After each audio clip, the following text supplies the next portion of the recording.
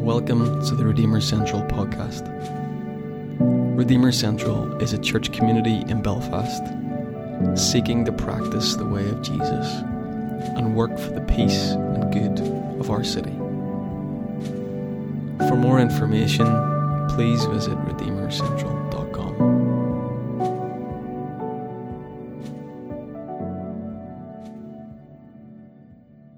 I was passing through it, and a man was there named Zacchaeus. He was a chief tax collector and was rich. He was trying to see who Jesus was, but on account of the crowd, he could not because he was short in stature. So he ran ahead, climbed a sycamore tree to see him because he was going to pass that way. When Jesus came to the place, he looked up and said to him, "Zacchaeus, hurry and come down, for I must stay at your house today." So he hurried down and was happy to welcome him. All who saw it began to grumble and said, "He has gone to be the guest of one who is a sinner." Zacchaeus stood there and said to the Lord, "Look, half of my possessions, Lord, I will give to the poor. And if I have defrauded anyone of anything, I will pay back 4 times as much." Then Jesus said to him, "Today salvation has come to this house, because he too is a son of Abraham. For the Son of Man came to seek out and to save the lost." Here ends the reading. So we're in this series, as we said, following through the Gospels and coming and kind of exploring these encounters that Jesus has with all different kinds of people. And here's another different kind of person that Jesus comes into contact with. Jericho is the final stop on the way to Jerusalem. So this is Jesus, the wandering rabbi, the Galilean, with his merry men and women, his disciples, his group. And they're finally, the disciples are coming with Jesus and they're believing that Jesus is the Messiah. It's taken them a while, but this is the group that are believing that Jesus is the Messiah, and they're on their way to Jerusalem in a similar way that we are to Easter. Easter's coming up, isn't it? So Jesus is going to the capital, and the Galileans following him are believing that Jesus is going to be crowned king. He's going to be inaugurated as God's king of the world, as the Messiah. In fact, the very next day to this story that we read is, as far as I understand, when they enter in through the gates to Jerusalem on Palm Sunday to those shouts of "Hosanna, Hosanna." So that's the journey. And they pit stop off at Jericho. It's kind of like the final stop on the way to Jerusalem. Even if you were a pilgrim going to Jerusalem for Passover, which there would have been, Jericho was the final pit stop, 20 miles east of Jerusalem. And Jesus decides, here's another good, maybe final time where I can enact the kingdom, where I can show my disciples, show those that are gathering, what is this new world that God's about creating? What does that look like? And Jesus has a way of confounding us all, because we never know. You can never predict what Jesus will do. If you were rereading the Gospels, you just couldn't predict it, because he's always thinking in a different way to those around. And as I say, those in Jericho probably would have been anticipating this wandering rabbi. They've heard of Jesus coming down, and they would have been thinking there would have been some believers in Jericho itself waiting for Jesus to arrive, and they would have been perhaps thinking, maybe I'll get to put Jesus up for the night, this rabbi. Maybe I'll have that great honor of having him in my home. What an honor that would be. And here we have this character that Jesus encounters, Zacchaeus, the chief tax collector. So this was a guy who, he isn't just collecting the money. He is a powerful figure. I've heard him compared to like a mob boss, It turns out that, yes, he was short in stature. That's the story. I was going to get the old children's song out that I sang at Sunday school about this little man, Zacchaeus, and the sycamore tree and all of that. You know it. But Zacchaeus is a powerful man, a boss, if you will, a collaborator with the empire. He's corrupt. He is guilty of extortion and taking from his own people And so he would be despised, really. And that's the person that we're going to look at today in this encounter. Because one thing that Zacchaeus was, as well as all of those things, was that he was curious.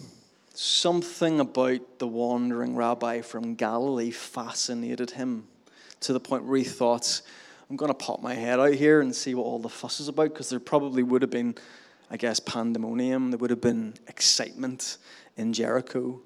And so this powerful man, who is despised in the town, still would have wanted to find a way to see what all the fuss was about. And so he came out to see Jesus in his own town. And I kind of think it's a really good point about being curious, just as a simple point, is really important in life. I don't know if anyone agrees, but I think it maybe is the beginning of any kind of spiritual exploration, any kind of exploration in general. Be curious, be inquisitive, don't be locked up, be open to new things.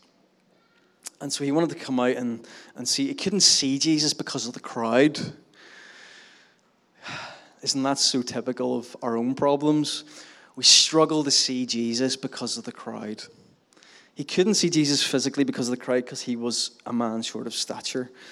But yes, the crowd gets in the way so many times, the mob mentality.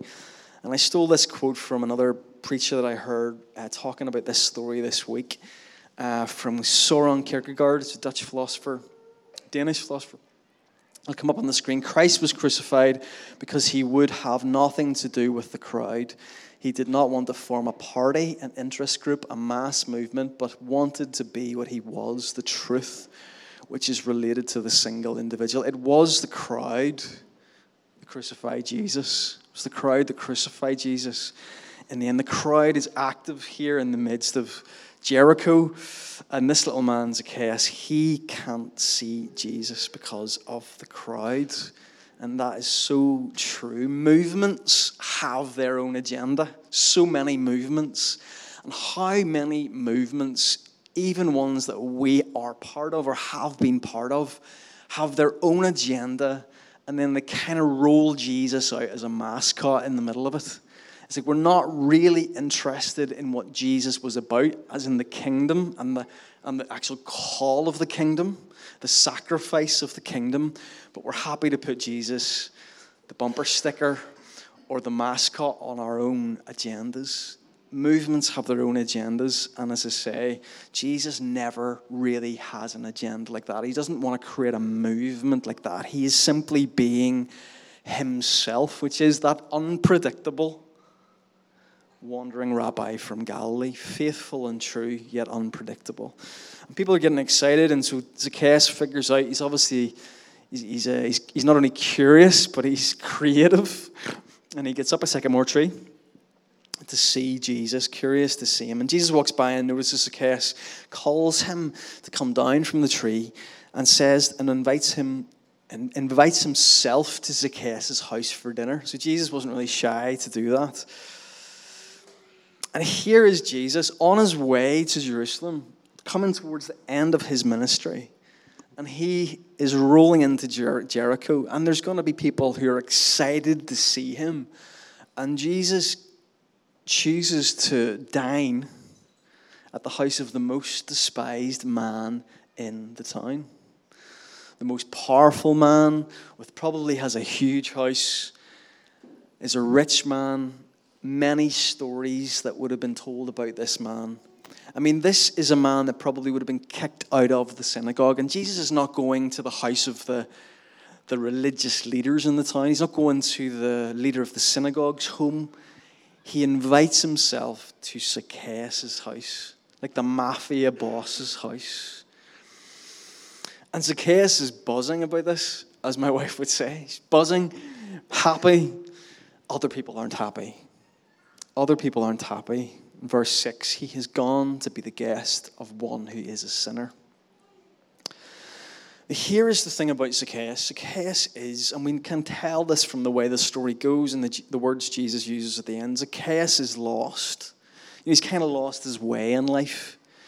He's colluded with the empire, the the enemy of his own people. Really, he's nearly like a traitor in that sense, and he's kind of got drawn to the power and the money and the status, and he's lost his way. He's kind of lost his soul. He's kind of sold out. And it goes beyond that, though. It goes beyond that in this story, I believe, because I believe that he's trying to be something he's not. And we know that because at the very end of the story, Jesus says, this is the son of Abraham. He's calling him home. It's like Zacchaeus is the real life prodigal son. But he's caught up in the stuff he's caught up in. He's trying to be something he's not. It's not that God's purposes for Zacchaeus were that Zacchaeus was to be a crook, to be corrupt, to be someone who extorts others, to be a cheat, to be a cruel man. That's not who Zacchaeus is. Have you ever had that when you're going about life and you bump into life bumps into you, something happens. Maybe you let someone down, or you do something in traffic to another driver who cuts across you, or I don't know, whatever it might be, from the small to the big, you're like, that's just, and you kind of say to yourself, that's not me. Or catch yourself on, as we would say in Northern Ireland. But you kind of know that's not me. That's not who I am. Like something got a hold of me, or I'm not being who I am. You know, it's nearly like this is kind of what's going on in this story. I think that's part of all of our stories. There's this temptation to not live into our true identity, to kind of put on masks and to put on false self, if you will. And as human beings who live outside of the love of our Creator, it tends to be that's what happens. We kind of lose our way.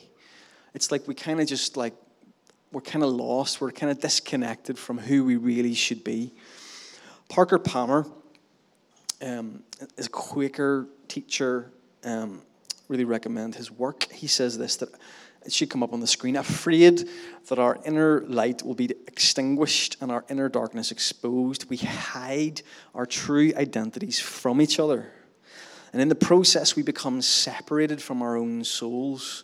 We end up living divided lives, so far removed from the truth we hold within that we cannot know the integrity that comes from being what we are. There's a famous monk, American Trappist monk called Thomas Merton, who's a theologian, a monk, a mystic. And he says this about this kind of lostness that is coming up in this story, this lostness. He says this, every one of us, all of us, is shadowed by an illusory person, a false self.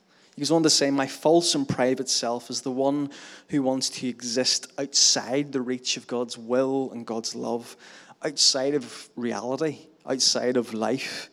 And such a self cannot help but be an illusion. We're not very good at recognizing illusions, least of all the ones we cherish about ourselves, the ones we are born and raised with and which feed the roots of sin. For most of the people in the world, there's no greater subjective reality than this false self of theirs, which can't exist. A life devoted to maintaining and expanding this false self, this shadow, is what is called a life of sin. It's a kind of bit of teaching from Thomas Merton, just about that reality that we can get lost, we can lose our way, and we kind of live into this false identity at times. And it's not 100% of the time, but sometimes there's this. It's an illusion. It's a mirage. And the greatest spiritual thinkers talk about it. Merton goes on to say this, to be a saint means to be your true self. To be a saint means to be a true self. Trees and animals have no problem. God makes them what they are without consulting them. And they're just perfectly satisfied being trees and being animals. With us, it's different. God leaves us to be free to be whatever we like. We can be ourselves or not as we please. We're at liberty to be real or to be unreal. We may be true or false. The choice is ours. this profound truth at the heart of this story about Zacchaeus that I kind of had never really kind of thought about before when I kind of read the story of Zacchaeus, heard it when I was younger. And it's all because of that last verse. Maybe I haven't read it. I'll maybe go back and read it here very quickly. The last verse, which is, we'll get to it. Today, salvation has come to this house because he too, Zacchaeus, is a son of Abraham. It's like Jesus is calling him back to his true identity. And that's the first point I want to make today when we look at this encounter in the Gospel of Luke. That salvation is becoming yourself. There's like a coming home aspect to it. There's a kind of a false way of thinking about the gospel is thinking about, I think, in terms of right and wrong, moral categories. The gospel is about being at home or being adrift, being outside or being lost. It's about the difference between living in life or living in death. It's not about right and wrong. It's about we've lost our way. And there's something about salvation which is about just being yourself, dropping the mirage.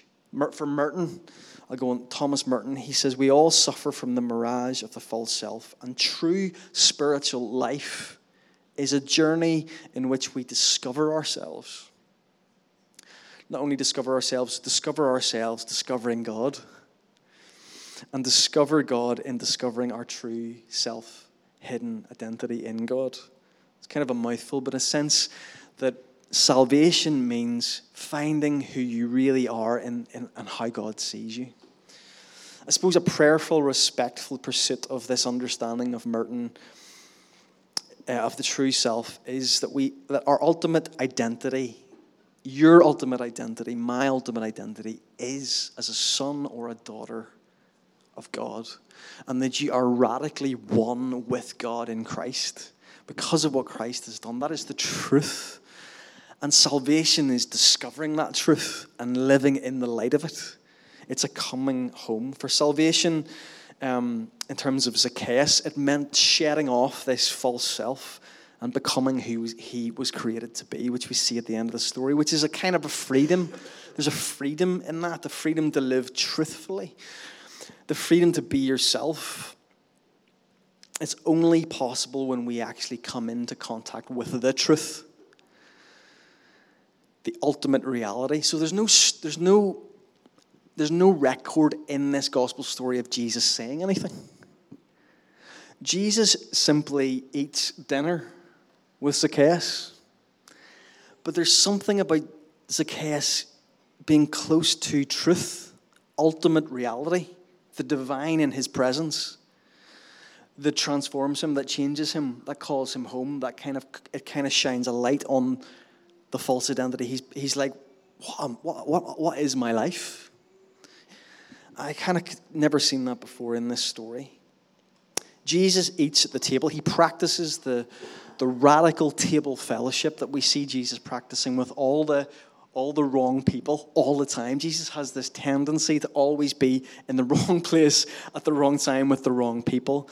Except, of course, we know the wisdom of this wandering rabbi is that he's never in the wrong place at the wrong time with the wrong people, but he's there showing, enacting what the kingdom looks like. And the kingdom looks like being with those on the outside, including sometimes the most despised and the most powerful.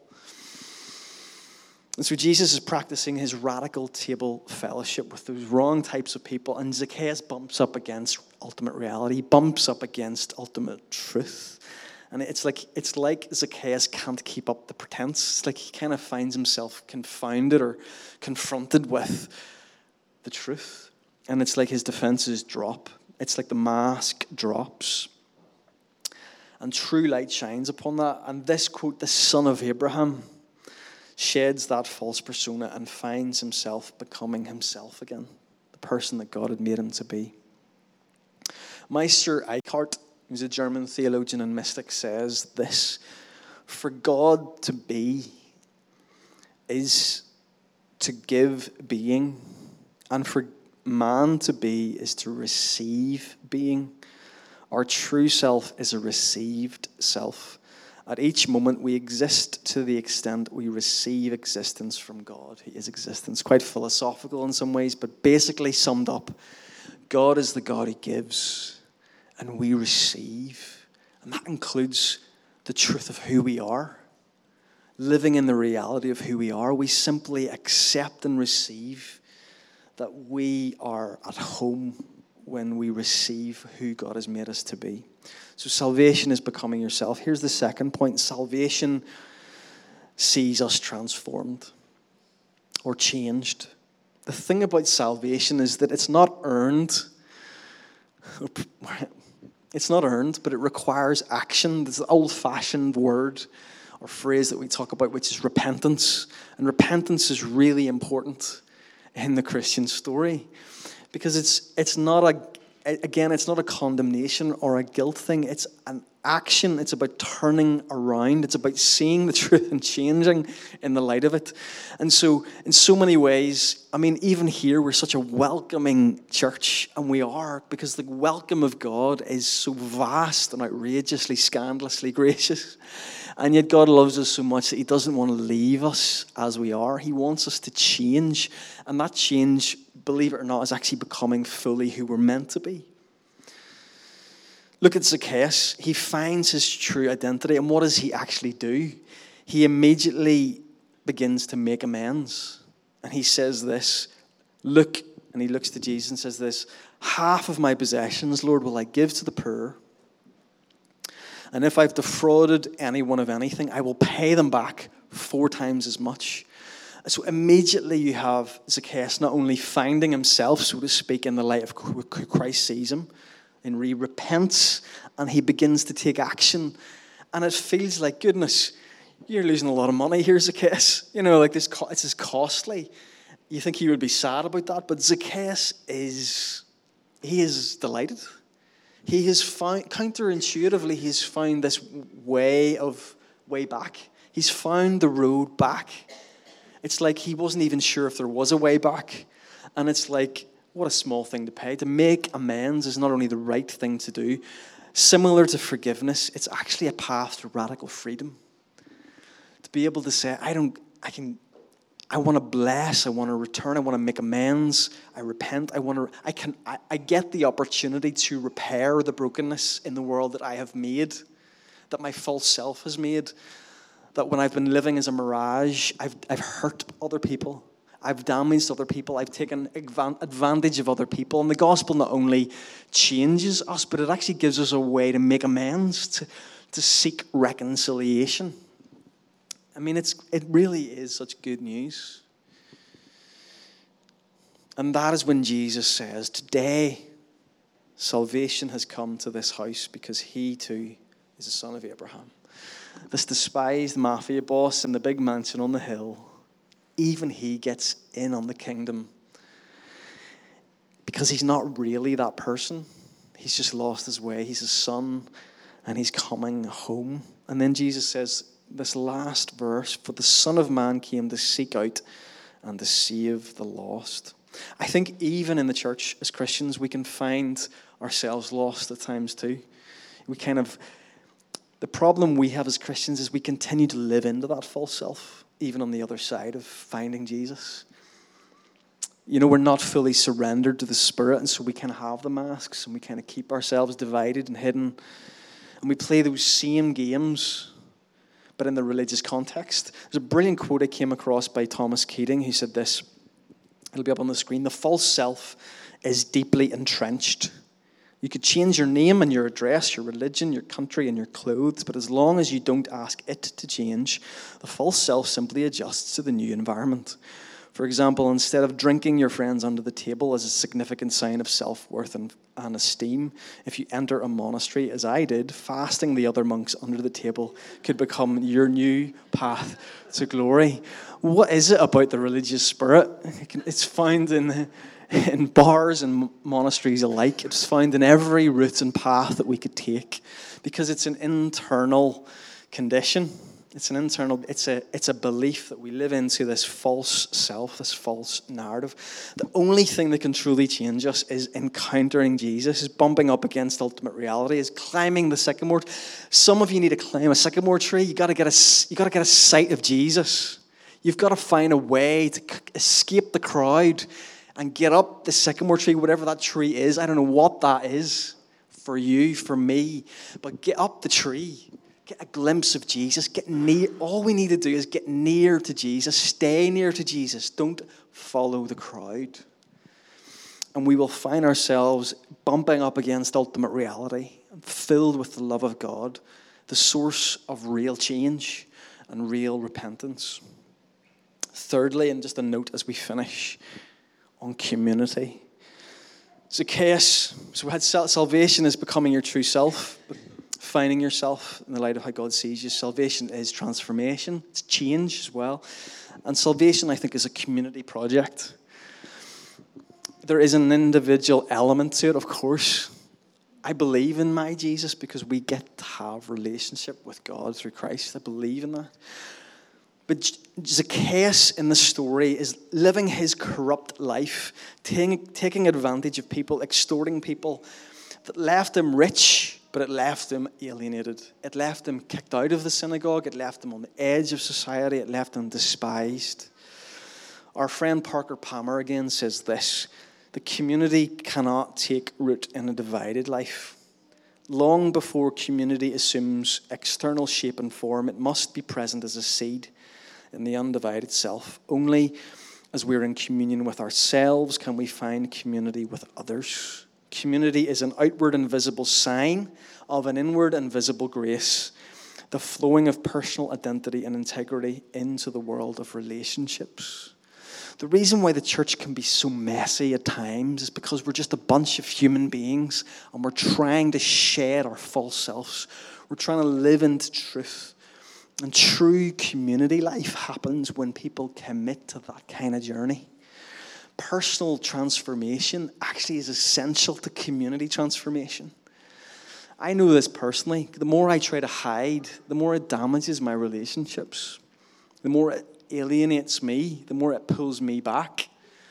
The more I give, the more I find that I can connect with others. The more that I'm attentive to who I really am and humble about that, the more that I find that I can be at peace in community, that I can find community, that I can reconnect.